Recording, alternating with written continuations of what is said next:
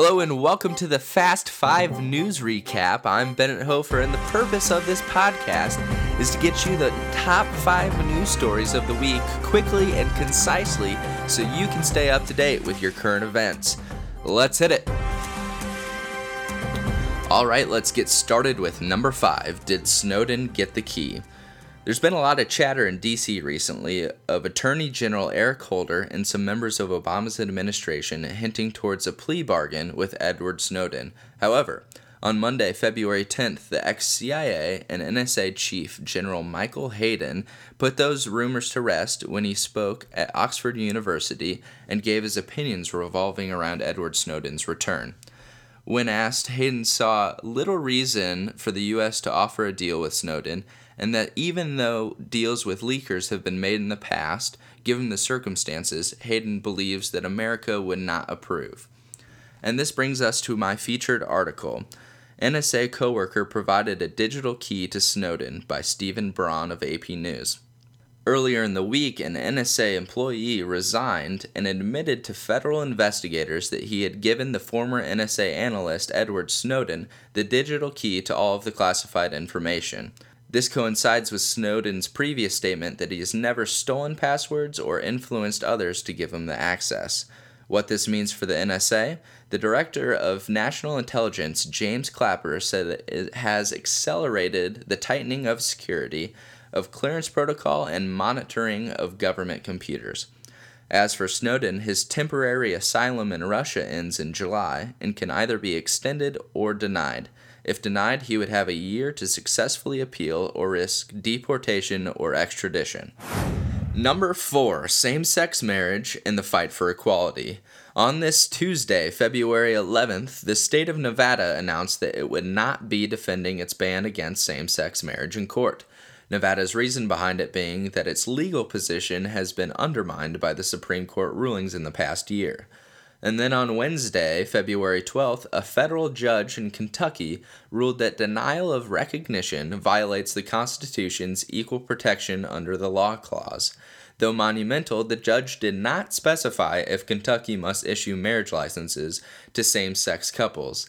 And then on Thursday, in our featured headline, a first for South Virginia gay marriage ban overturned by Associated Press, the U.S. District Judge Arenda Wright Allen ruled that Virginia's ban on same-sex marriage was unconstitutional. Virginia, being a historically southern state, is the first to revoke the ban amongst its southeastern neighbors.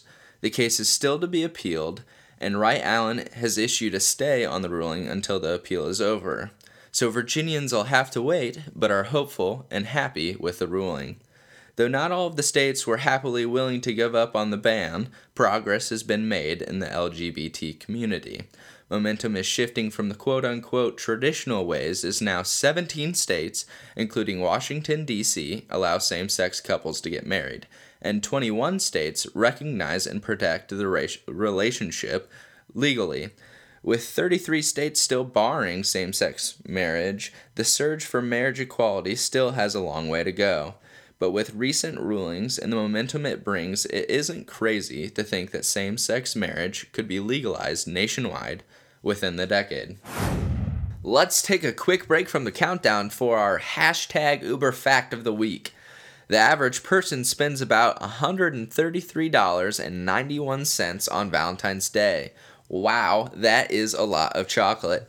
Some other Valentine's Day statistics include the average annual Valentine's Day spending is at $13.19 billion, and then the average number of roses produced for Valentine's Day is 196 million. Now guys, I'm not saying to spend $133 on Valentine's Day each year, but the percentage of women who would end their relationship if you didn't get something for Valentine's Day is 53%. So I guess if you forget, you got a flip of a coin on whether you're heading home or running your tail to a motel. This hashtag Uber Fact of the Week was brought to you by the Twitter account at UberFacts. You can follow them or you can follow me, and my Twitter handle is at Bennett's Podcasts. That brings us to number 3. Winter mayhem hits the East Coast. The Arctic battle has been going on for the majority of the week now, and on Thursday, February 13th, the storm hit hard everywhere on the East Coast, with some places receiving up to a brutal 28 inches of snow. Unfortunately, 21 storm-related deaths have been reported since the start of the storm, with news stations and politicians calling for citizens to stay inside and stay safe.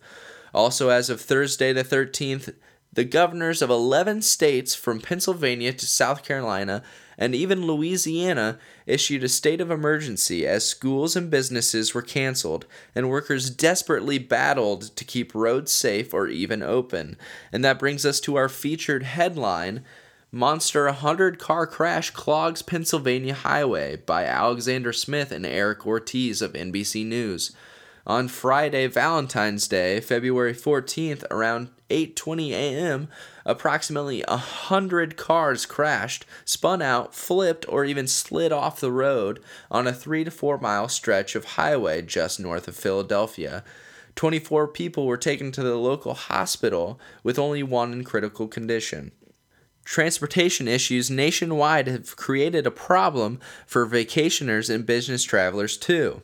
Approximately 10,000 flights have experienced cancellation and delays due to the storm, and airports nationwide are scrambling to reorganize planes for the flights planned. With the polar vortex leaving its snowy mark on now 49 of the 50 states, it leaves countless numbers of citizens and businesses playing catch-up or cleanup. Number 2, and of course I have to go with the Winter Games in Sochi. First, I'd like to start with the featured headline and my favorite, Ugly Americans by John Krasinski. Krasinski referencing the polo sweaters worn by the Americans in the opening ceremonies referenced them as gaudy and having the ugly Christmas sweater fashion. Even American skier Nick Gepper dubbed the festivities as the opening sweatermonies. Personally, I find them fashionable and I'd wear a jacket myself. Though the sweaters have received a lot of scrutiny from Americans, the Winter Olympics has seen a wide array of fashion statements ranging from the gloves with the rainbow fingers to the pants on just about any curling team you watch. In other Sochi news, Yevgeny Plushenko, the Russian figure skater, withdraws and retires from the sport after suffering from severe spinal pain during practice.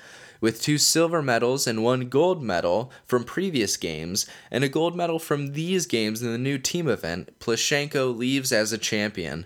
However, some Russians have been critiquing his withdrawal, saying he should have competed through the pain. Over 1 million tickets have been sold so far for the Sochi Games, leaving record attendance to be set at 500,000 people for the Russian hockey debut, leaving the question, what will happen if we see Russia versus US or Canada in the final? The Olympic Games are always full of ups and downs. However, for some, unfortunately, there is even heartbreak. Olympian Shaun White, the 2-time gold medalist in snowboard halfpipe, going for his 3rd of these games, placed 4th after a heartbreaking fall. The winner, though, Yuri Podlachikov, showed great sportsmanship after the event in an interview towards Shaun White. Olympian Hannah Carney, the reigning ladies freestyle skiing moguls gold medalist, had an emotional interview after her bronze finish and her announcing her plans to not return to the next Olympics.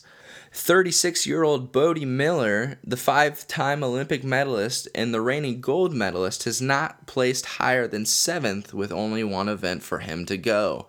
The issue of safety revolving the ice and snow has had Miller and his teammate Ted Ligety feeling like they had to be cautious during the races.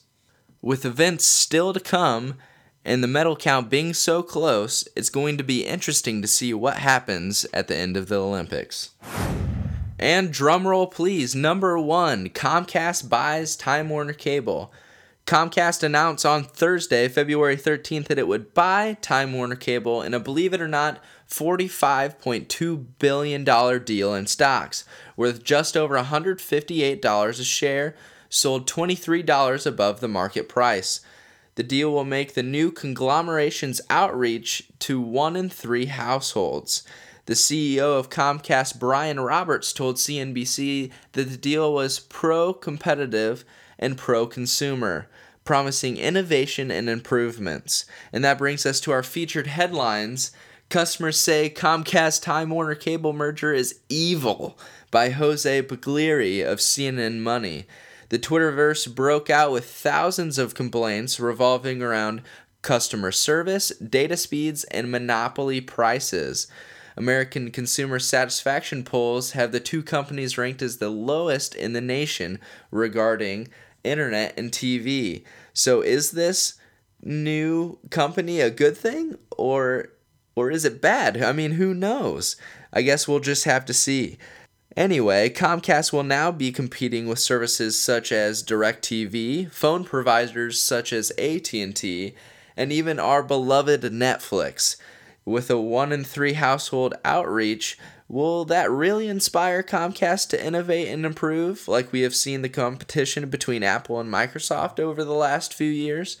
Or will they become the schoolyard bully of the market, as everyone is afraid of? Alright, that's all I have for you today on the Fast 5 News Recap. I'm Bennett Hofer, and feel free to subscribe to the podcast or follow me on Twitter at Bennett's Podcast. Thank you very much, and have a good week.